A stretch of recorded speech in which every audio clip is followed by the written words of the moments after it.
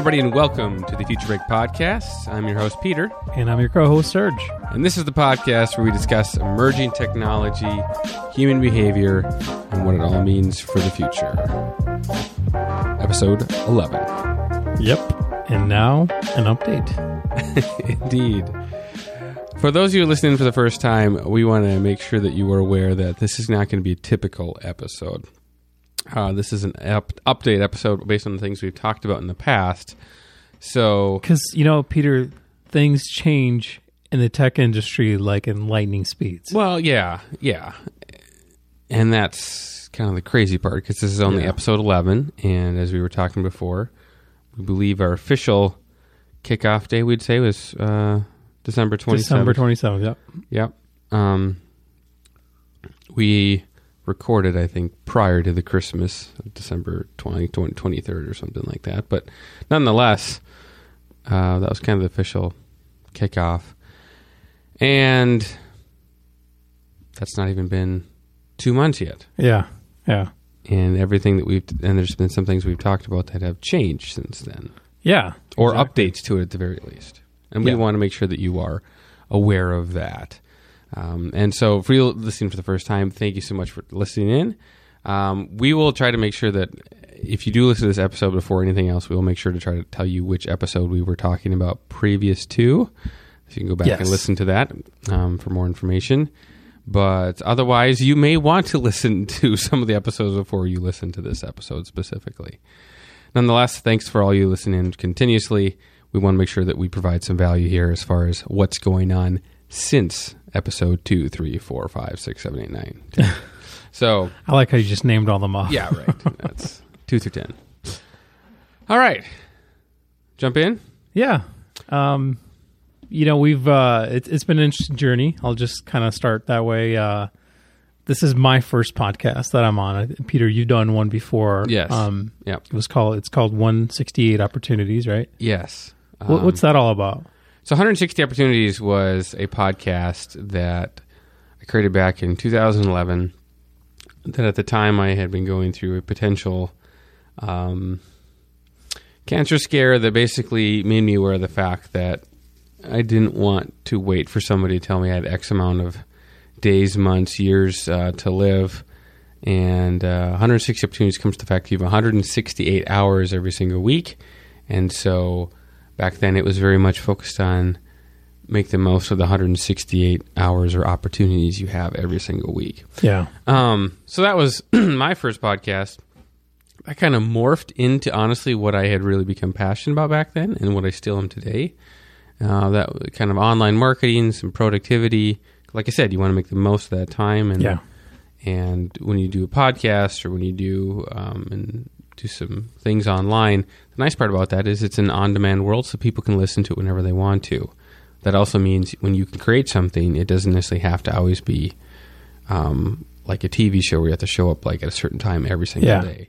So anyways, that was long story short. You're still getting downloads too, right? Totally. Which is awesome. Which is awesome, yeah. Because your content is still out there and people can, download it and still get it. So for me, like this whole world of podcasting was something I've wanted to do, and I've talked to you and another one of our podcast friends, Sarah Warner. Right Now Podcast. Right Now Podcast. Definitely follow her. She's got an amazing podcast. And like I was, we had a lunch, and I was trying to figure out, what do I want to talk about, and nothing kind of stuck until I realized that you and I are already basically talking about the stuff that we're interested in, and all we needed was a record. What was to record what we're talking about, and obviously provide more research and more content. But so podcasting for me has been a really exciting journey, and I appreciate you bringing me along. Well, I don't know if that was. It's more so the opposite, to be honest. It was. I think it was hey, Peter. mutual. Let's go record here. I put the fire under you, and we. As a true podcaster, I have a recorder with me pretty much at all times. Yeah, you do. But I never know when the creativity sparks. I guess. I don't know. So that was it. One of the things that maybe you've noticed if you listen to us from the beginning is especially in the past 3 episodes, we began to try to transition a little bit more into kind of giving a little bit more of a story before we kick off the episode. Yeah. That's something new. We kind of really do like that. Yeah.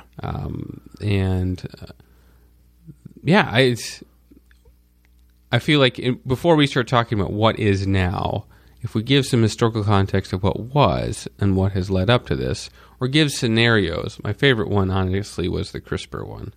Yeah. When you were talking about your dad. Talking about my dad, and like, would you go back in time and take out the spina bifida that he had, or fix it with gene editing? And that's just I think a really, really cool. That's episode 8, by the way. Yep. So, anyways, thanks for your interest. This continues to grow.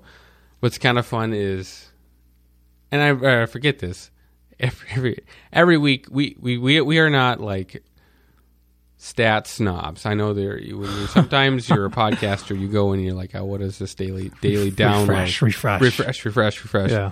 That's not us. We do have a system where we go in every week and at least look at it and see what's going on. If not, write down what's going on at that snapshot in time of our total downloads.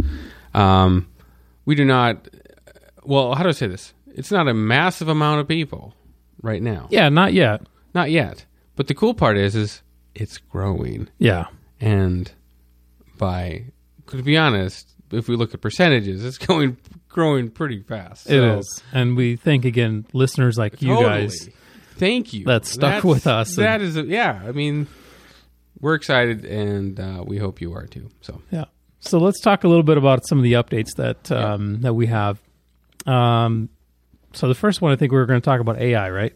Yeah, this is the AI episodes number 6 and number 7, the Search for Artificial Intelligence, part 1 and part 2. These are very highly downloaded episodes. Part 2 especially, and that's part 1 is a little bit more research and some of the current state, and part 2 is where the future was. Anyways, what's going on with AI, Serge? Well, we keep hearing more and more about it. Like we mentioned, we're going to hear. I think we're going to hear about new systems, new techniques. One thing that kind of stuck out to me as I was looking for some updated material was AI can now theoretically predict autism in baby brain scans, which is good. I mean, it's cool and slightly scary, but it's also really cool because this is remember, a baby is developing. Yeah. Right? This isn't like our brain to like, oh yeah, totally. This is like, yeah, that's just crazy to me. So according to the article here, basically the first signs of autism can appear in early childhood. So, you can start seeing some of these signs, but it's really difficult to predict and really difficult to estimate, at a certain level of accuracy, I guess, if the kid or the person will have autism. And so right now they have a questionnaire of 12 of some questions and at 12 months. So they ask the parents some questions. At 12 months. Yeah. Wow. Which, I mean, again, if you're even being asked that questions, does that give you a bias? Like, well, do you actually look out? Like, if they're asking a specific question, do you actually look out and find that situation? Yeah. But anyways, University of North Carolina researchers developed a deep learning algorithm that can predict autism in babies with a relatively high 81% accuracy. 81% accuracy. That's pretty good. Yeah. And that number probably will climb more and more. And essentially what they've done is they feed brain scans to this AI, this machine learning, and then the algorithm takes a look at that and looks for 3 factors. So the brain surface area, its volume, and the child's gender. So because boys are actually more likely to have autism. Did you know that? I actually think I maybe did know that. it could figure out the telltale signs within about 6 months on the surface area of the brain. So, it's does that comfort you as a parent? I don't know. Or does that actually does bring up some interesting, like maybe you're seeing some signs already and you're like, okay, I need to get my child tested. Yeah. Does that comfort you to know earlier that they have autism, or does that just bring up the panic more and bring up kind of the helplessness more, Like you and I both have kids, and I can't even imagine, being told at 6 months, Ben or Brady or, right. Some of your other kids are like, hey, we're detecting autism. And that's, I don't know about that one. That's a hard one to actually figure out what you'd want in that scenario. Yeah, I mean, we are coming at it from not necessarily having it. I don't even have that in my extended family. But that's hard. Yeah. That's hard to imagine. In some senses, I think it would give you some comfort. I think it would give some comfort, and honestly, I think it would be it's going to be a shock no matter what, right? So yeah. And it's going to be a life change no matter what. So yeah. I actually think that maybe that would be a good thing. I probably lean towards that. I mean, it's probably more like a 60-40 to me. Yeah. So yeah. But again, folks, we're hearing more about AI. I think you had a story about AI versus AI. Yeah, Google is currently doing some AI versus AI right now. It's awesome. Which, hey, future breakdown on episode 2. I did talk about down the road AI wars. You did, yes, you did. So good catch. Kind of a beginning. Actually, that's exciting and also like, whoa, okay. But nonetheless, that's good stuff. What Google's doing here is they're testing some things out to see if AI will work with other AI in certain scenarios when it comes to games. Okay. In game format. So some games, if you work with each other, and I think we've all played some games where it's kind of like, all right, let's work with each other until the very last, whatever, few turns or something like that. It's trying to see will it do that type of thing. The Leroy Jenkins one? The popular game like Settlers of Catan, you're working with each other. What your interest and my interest, if they work together, let's work together, right? Yeah. So, and then you kind of diverge and try to kill each other there. So right? yeah. So it'll be interesting to see some of the results of that down the road. AI, I think even in the last episode we talked about electric storage wars. The thing there is just to note that one of the things that I think we talked about this is AI is being used by some of these researchers for batteries just to discover what materials they can use for better storage. Yeah. Which is one thing I've noticed significantly is the AI is being used to do the research before they start making the experiments. Yeah. Which is helping out. It's a part of the experiments then too, but prior to, it's going like, look at the data, tell us what you see, and then let's move forward. So anyways, I thought that's kind of where AI seems to be currently involved in right now. Transportation. So this was in The Need for Speed, episode 9, where we talked a lot about some of the mass transportation things with Hyperloop, maglev, which you don't know maglev. But maglev is this train technology on that's being used in a train in Japan. That the train can go crazy fast, like 350 miles an hour, something like that. 325, something like that, yeah. And it levitates, by the way. Yeah, it levitates. So it's kind of a smooth ride. You're not going over like rails, and if there's a divot or bump in the track, you don't feel that. It's a much more smoother ride. I noticed this. I think we both noticed this. Yep. When Japan's, I forget, is it Prime Minister? Yeah. Prime Minister came. Shinzo Abe. Shinzo Abe. Thank you. Yeah. Came here to America. I met with Trump. That during their press conference together, he brought the train up. He did. And especially when we're talking about the infrastructure type bill that we know that Trump is maybe working on, we're really intrigued by that. Like if and when that passes, I know there's some talk about utilizing some train technology stuff into that.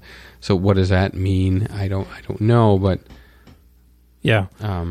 From what I understand, Japan has wanted to invest in the U.S. like rail market, I guess. Well, they're kind of leaders right now, right? Yeah. Well, they wanted to invest even when Obama was president. So back then they were proposing to give us like a lot of technology for free, essentially. Yeah, that's right. Yeah, they would give us the technology. Yeah. That's right. And we talked about this in episode 1, actually, in the intro. We did kind talk of about diverged to 1. trains. We just got too excited, you know.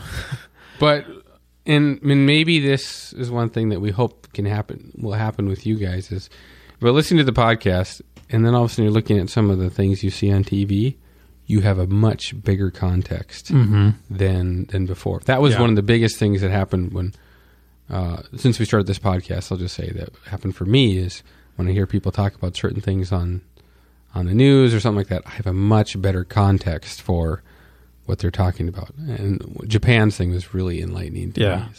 So like I was reading a little bit on the Asia Times website. They had a article about this meeting, and what they're proposing is to invest $150 billion, Japan is, into the U.S. public and using public and private funds over the next 10 years. And so some of that money is really looking to jumpstart high-speed rail development. And, you know, Abe talked about, well, what if we do a maglev from D.C. to Boston or D.C. to New York? Mm-hmm. I mean, and we've talked about that the Acela Express already exists there, which is our current highest speed rail line in the U.S., which is like 100. I think the max is like 150 miles an hour. So this would jump over that significantly, 300 something plus miles an hour. But the interesting thing was Texas and California. We know California is also building a traditional high-speed rail, which is going to go about 150 miles an hour as well. But they're looking to invest into Texas. And so I started digging a little bit. And the second part of our big part of that this episode on the need for speed was the Hyperloop. And if you remember, the Hyperloop is this fifth mode of transportation that Elon Musk proposed, which is basically a tube that carries a car in there, or help me out here, Peter. I want to say a cylinder, to be honest. Yeah, it's a tunnel essentially, or a tube, like you said, a tube. Yeah, it's like a tube cylinder that's containing this, and it's at a near vacuum, so whatever you put in there, there's really not much resistance, and so they have these cars that go in there, and you're able to, they're like train cars, and you're able to then speed them through at like 600 miles an hour, 700. I mean, it's crazy fast. Yeah, insane speed. And so I found this company called Transonic Transportation, and so what they're advertising is San Antonio to Austin in 15 minutes. So straight shoot. I know right now it takes quite a lot longer than 15 minutes, you know, even just due to the traffic, and, you know, it's a really highly traveled area of Texas. And so, I mean, that's kind of cool that they're working on that, and they're looking to implement it by 2026. So, I mean, we're looking at about 10 years away to start seeing some of these Hyperloop concepts come to life, I would say. Yeah. And there's other ones that we've talked about in that episode, and so they're they're keeping on moving forward with their developments. But well, outside of Texas, now we can say that more south. It's interesting to note here that there's not a lot of stuff about the Midwest. Yeah, where it would be really, I think, beneficial in the Midwest area if you could do a, I mean, a lot of different things, a lot of towns come to mind, but if we were to touch top major cities, take a Twin Cities to, or Minneapolis, St. Paul, Minnesota to a Chicago. Yeah. Or something like that. Or to Kansas City. Or Kansas City. Yeah. Especially if you could even hop on some little sections in between. That would change the game pretty quickly in the Midwest, I think. Oh yeah. Oh my goodness. Yeah. Yeah. Hop on to Omaha or something like that. Yeah. The one thing that I think we have going for us in the Midwest here is we have the open space, right? We don't have the population density that we need, but we have that open space that we can build a bunch of tubes and tunnels and whatever we need to do and just do it, and not have to worry about, well, we got to go through a mountain and all that stuff. That's the thing. The Dakotas is like, it's just kind of flat until you reach the Black Hills section of a little bit of South Dakota, North Dakota. Yeah. And there's a part of me that's like, well, I'd love to have a cool train from here to Rapid City, but I realize that you first want to start in the bigger populations. Exactly. Right? Yeah. And then additionally, the whole thing with just logistically, I mean, right now in South Dakota, the speed limit is 80 miles an hour on the interstate. Which is awesome, by which the is pretty high. Yeah. And so you can clip across the state legally in your car at a pretty decent rate. Yeah. Which also helps support the tax bill. So anyways, infrastructure. There we go. Right. So so do you think we'll see, and you and I talked about this, I mean, this is diverging a tiny bit here, but President Trump said that he would like to, I think he said, $1 trillion, right? Yeah, $1 trillion. $1 trillion investing in the infrastructure. Right. And your and I question is, where's that money coming from? And in a way, like, speaking for myself, I'm for more of a limited government, and like, that's a lot of money to invest in infrastructure. But in the sense, like, why not? Yes, let's totally invest money into infrastructure. It doesn't matter your viewpoint. Like, that should be, I don't know, that to me at least, that should be a function of the government. Is we're collecting all these taxes. Now, let's make the roads good. Let's make the trains fast. Let's make everything better in terms of where we're at with our infrastructure. Yeah. No, if there's one thing I've always been happy to pay taxes for, is to help pay for infrastructure improvements and maintenance, because everybody uses the road system, everybody uses the transportation system, and I even understand. Listen, you might not use the interstate like maybe this area of the country does, but yeah, you use some of the metro lines or something like that that needs infrastructure. So, yeah. Anyways, transportation. Yeah. Updates on that. CRISPR surge. Sounds delicious. It does. No, CRISPR is not. CRISPR is a gene editing tool. Yes. That, it's interesting that two kind of different parties behind this were working on it. One was for episode 8, by the way. Yeah, episode 8, second most listened to episode, right? That one and the AI battle for first. So yeah. Okay. So if you guys remember, we talked about there was this patent dispute with two parties and two particular people. And I want to pull up I think it's Feng Zhao is the researcher that's from MIT. Okay. And then we also have Jennifer Doudna, she's the researcher from Berkeley. And so Berkeley and Jennifer, they essentially figured out what CRISPR really is. Right.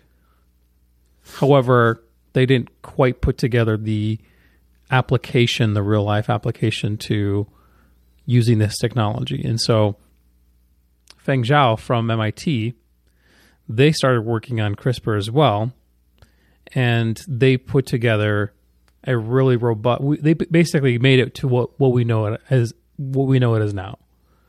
And there was a court, like a patent dispute on this whole CRISPR thing, and we finally got our decision. Yeah, we found out that Jennifer Doudna and Berkeley have essentially lost the rights or the battle to call CRISPR their own, and to some of the patents that they're trying to hold on that. Which, by the way, I understand a little bit of that because, well, I don't know. I know this is hard for a lot of people. Yeah, it's hard to figure who should technically win on this thing. But let's be truthful. Doudna and Berkeley seem to have came up with the idea, and I've watched a lot of Doudna's talks on this. Yeah, and I've always appreciated her thought. But if in all truthfulness, Berkeley actually made it work. Like, you can come up with the idea, but if you actually make it work, you mean MIT made it work? Excuse me. Yeah. No, I got to correct. It's his name is Feng Zhang. Feng Zhang. Feng Zhang. Yep. Yeah. So exactly, they made it work in a sense that, and also just looking at the patent trial, the patent board granted and ruled that Zhang's patent claims do not interfere with those put forth by Doudna, and they allowed his patents to stand. So I don't think this is over quite yet, Peter. We're going to see probably an appeal. Yeah, I totally see an appeal coming on this one. Because this means a lot. One of the things that we looked at is the licensing. Yeah. The licensing alone of this technology. Like, so if you're going to make this a business for yourself and you go to Zhang and be like, hey, we'd like to utilize this, $225 million, some of the estimates. Oh, yeah. That the license is worth. It's big business. License. Not even the product, the license. So, yeah. Yeah, so like just one more thing on that is Doudna and her team were the first to show that the CRISPR system could be used to alter genes in prokaryotic cells. Don't really know what those are. So you find out quick. But Zhang, he's the biologist at MIT.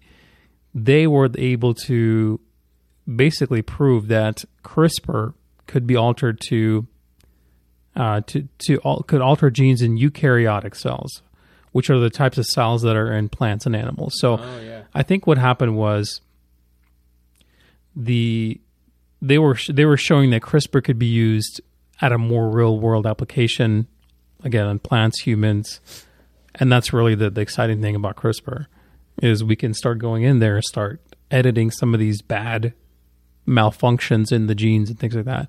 And so, yeah, it's not quite over. We might have one more update on CRISPR for you guys, at least when it comes to this patent dispute.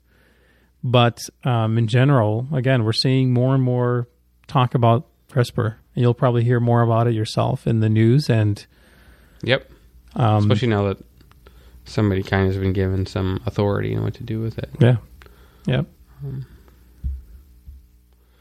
Yeah. Don't ad block me, bro. Don't ad block me. So, ad block me, bro. This is actually one that was started out getting a fair amount of downloads. Episode number 4. Ad blockers. wanted to bring this up because this is a really big human behavior thing right now of people downloading and utilizing ad blockers on their computers. And we thought this would be a good episode to talk about at the time because I myself, we work in kind of the marketing world, but Surge comes from a UI, user experience, not UX experience, and I am a full-blown marketer. So I see the value of ads, and I also understand that this is a thing that is changing consistently. And right now we're in a very big change in the online advertising world because people don't like the ads on things. And I will admit, there are some sites that are just completely obnoxious. That's an episode where we both looked at each other and said, Forbes. Forbes is just totally obnoxious. It's the worst. Quite honestly, though, it's good content, but it's terrible. Absolutely, yeah, good content. Things like the Los Angeles Times. We were pulling this up because oh my goodness.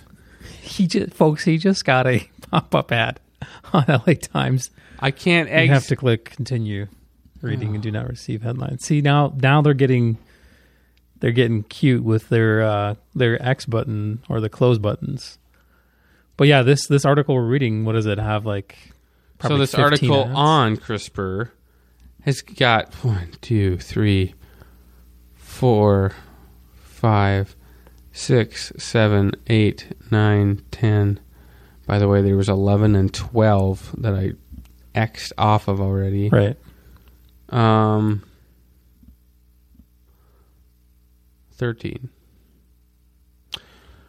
13 banner ads. Like that is kind of obnoxious to me. And I will admit, I'm a guy who does banner ads. But they have ads on here that are the same thing, like not duplicated. Yeah, They're just duplicated. They're duplicated. Which there's a part of me that understands why that is, but there's a part of me that says, but they're not like the ads are not different than each other. So, anyways, long story short, this is continuing to increase. And what was this article that you were? Yeah, this article that I pulled up here was again, we're going to see this probably more and more, but ad blocker usage surged 30%. Get it? Surged. Oh boy, terrible. Surged 30% in 2016, according to a new report from PageFair. I guess their company that helps publisher regain revenue lost to the software. So this company put together a report. There's about 615 million devices blocking ads worldwide by the end of 2016. So about 62% of those were mobile, which was kind of crazy because, Apple has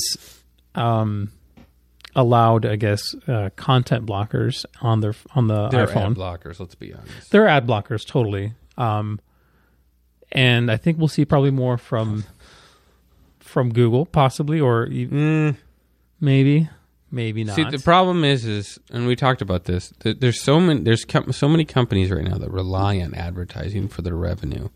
One of those is Google specifically, and the banner ads, especially. I want to say Google is 90%.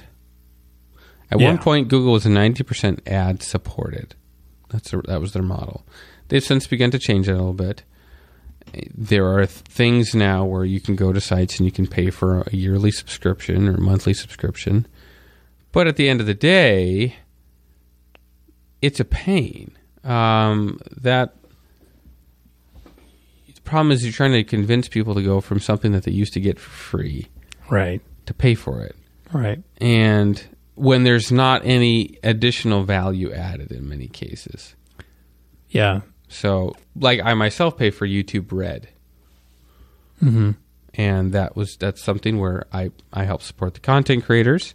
And honestly, I get something additional perks from Google because I do that. Right. whereas a lot of these other things are just issues. Anyways. And I think that makes sense, Peter. So YouTube Red, I mean, you're not looking at one type of YouTube video. You're not looking at like, I don't know, political videos or design videos or whatever. You're looking at every video on YouTube. Any kind of video. Right.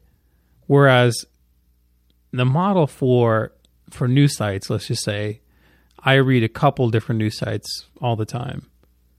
Can you imagine paying $10 a month for each news site? Right. Who's going to do that? Nobody's going to do that. That's crazy. So is the next iteration of this, and I'm just really making this up here, but it sounds kind of good, maybe. Is it we have a central repository like a news app, like, for example, Apple News. Mm-hmm. Great app. And you just pay a $1.99 a month, and you get access to all the news sources, commercial free or advertisement free. You know, and maybe that's the model going forward. I don't know, because that changes it different. That changes it up, because now you can have not just the one, you know, not just your local newspaper, but you could have LA Times, New York Times, whatever, Wall Street Journal, whatever you want to read. Yeah. I don't know if that's the answer. I don't think it is. I mean, just it sounds good, but how do you share the revenue? And there's you a know, lot of things. It probably would have to be like a Spotify music subscription where you're paying like $10 a month. Mm-hmm. And you get access to all of these, and then somehow they make revenue, and maybe it's per click, or maybe it's per, I don't know. But I'm just thinking out loud here, like there's probably there's an answer there somewhere. We just don't know what that is quite yet, and I don't think the publishers know yet themselves what the answer is. No. It'll be interesting to see what happens. Yeah. All right. Ad blockers. Right to Repair. This was episode number, I want to say 2. Yes. Yep. Episode number 2. So at the time, we were talking about how John Deere and a car company were looking at ways to, like, proprietary rights to repair your vehicle. So even though you purchased your vehicle, or in John Deere's situation, you purchased a tractor or a combine for farming, you could not repair your vehicle. It was something that a certified technician would need to come out and do. You couldn't even look under the hood in some cases, In some cases, yeah. This is a very... I feel like it's complicated no matter how you look at it. As a owner of vehicles, there's a part of me that says, sure, I don't like... I mean... I like to have all the doodads and all that type of stuff, but I mean, if I want to fix it myself, I want to fix it myself, or I want to be able to bring it to somebody who I want to fix it. That seems to be kind of somewhat of a natural right in one sense. At the same time, and this is where it's kind of a struggle, when you're dealing with this now more and more, like think of the future with automated cars, electric cars, combines. These combines and tractors are GPS driven. Like they don't necessarily even completely need a human necessarily to be in there. I mean, they do, but I know many friends who are farmers that just say, we just kind of chill while we're up there. We make sure to look out for certain things, but otherwise, it's driving itself. And so the problem is let's say something seems wrong with the engine, the guy goes out and tries to fix it, does something unintentionally, and this is the argument. Well, now they're out there and they're, with these massive and very expensive machines, and it doesn't function properly. Yeah. And, maybe there's even a safety switch that somehow gets accidentally turned off. I'm kind of spitballing there, but there's certain things there that are, in my opinion, I understand some of the things of we're trying to protect the end consumer. It's still difficult because that protection is a premium. So if something breaks down, you've got to go out now fix it. Well, now you have to have a certified technician come out and get it. Well, how much does that cost? It's going to cost a lot of money.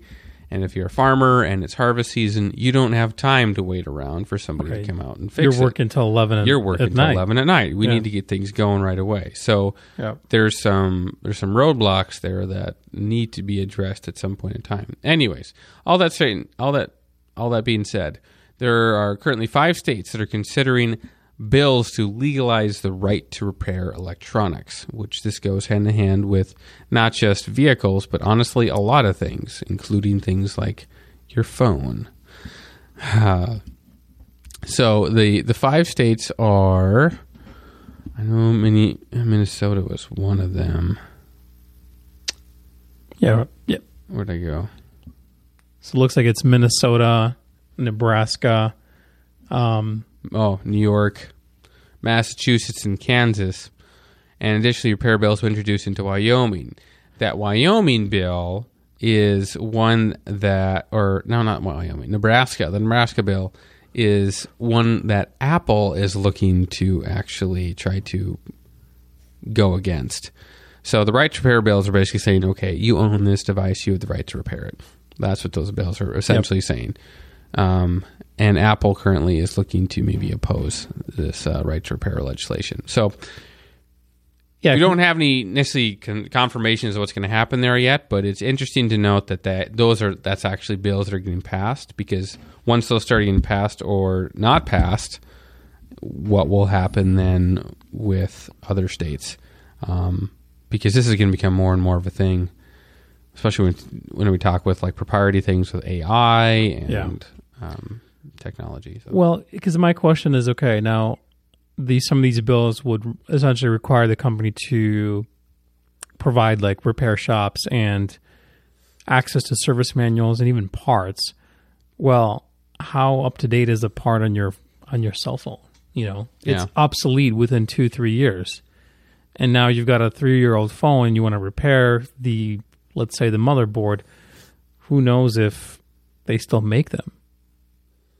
Yeah. You know what I mean? And so then I think it just opens up a Pandora's box of, well, now I need to do this. And you're going to end up spending more money just to repair the phone or whatever gadget you're looking to repair than actually just, in some cases, buying the new one. It's not, you're not going to throw away a tractor if it breaks down. Right. But for something like a phone, which the tech is just exponentially changing so quickly that I don't know. It seems like well, that was actually one of the things with the producers is we need to be able to update these systems. Yeah. So, and I think that's a very legitimate concern. It'll be interesting to see what happens there. I have a neighbor here in the area who is a cell phone repair guy. Yeah, you mentioned that, yeah. And I think that'll be interesting to see. Depending on how there's no legislation in our state currently, but if Apple's attempts to say no, you can't do this, does that change the game for him down the road? Theoretically, we'll see.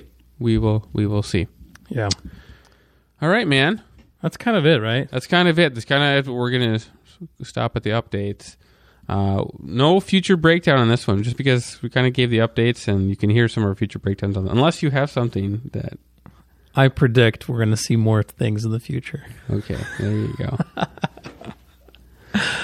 No, but seriously, we're going to hear more about these things that we're talking about. And again, I think part of our desire is to inform everyone and help you understand some of these really technical and difficult and detailed really things like CRISPR, like AI, and we come from a Midwest perspective. So we talk about this all the time. We're not on the coast. We're not on, in Silicon Valley or in New York. And, we have just a little bit of a different perspective, and we deal with we deal with different applications of some of these technologies. And so we hope you enjoy that. We hope that gives you a different thought as well on some of these things. And don't get us wrong, we both love technology. Like, yeah, totally. We're early adopters. Yeah. You know. So I'm excited. We're going to have a lot of great stuff even with the podcast. There's a couple of announcements that we have just kind of in the hopper here. Mm-hmm. In the hopper. And like, sorry, I just had to say it that way. And so be on the lookout for that. We're always looking to improve our show. And again, if you have any ideas and different things that you'd like us to talk about, maybe there's something that's, kind of difficult to really parse together or, pull it apart. And so we'd love to maybe do an episode on that, maybe some kind of a tech or things like that. So agreed. Yeah. Yes, as always, you can go to futurebreak.net and check out our latest episodes, or some of these previous episodes, obviously, that we just talked about. Or go to iTunes, subscribe, and you can see the list of episodes we have going on there. Where else can they reach us? Yeah, you can reach us at Twitter. We are at FutureBreakPod, P-O-D. And same with on Facebook, we're at FutureBreak. And also, yeah, like Peter said, subscribe to us on iTunes, give us a rating, and we really appreciate all that you guys are supporting us with your downloads. And we're working on an email list that's going to be coming out soon as well. So Please subscribe to our email, and we can get you some really good insider knowledge or some more information. And we're looking at maybe doing a blog too. Yep. So get some more details out and put some things in perspective. Indeed. All right, everybody. Thanks for listening this week. We'll see you again next week. Have a magical day. Take care.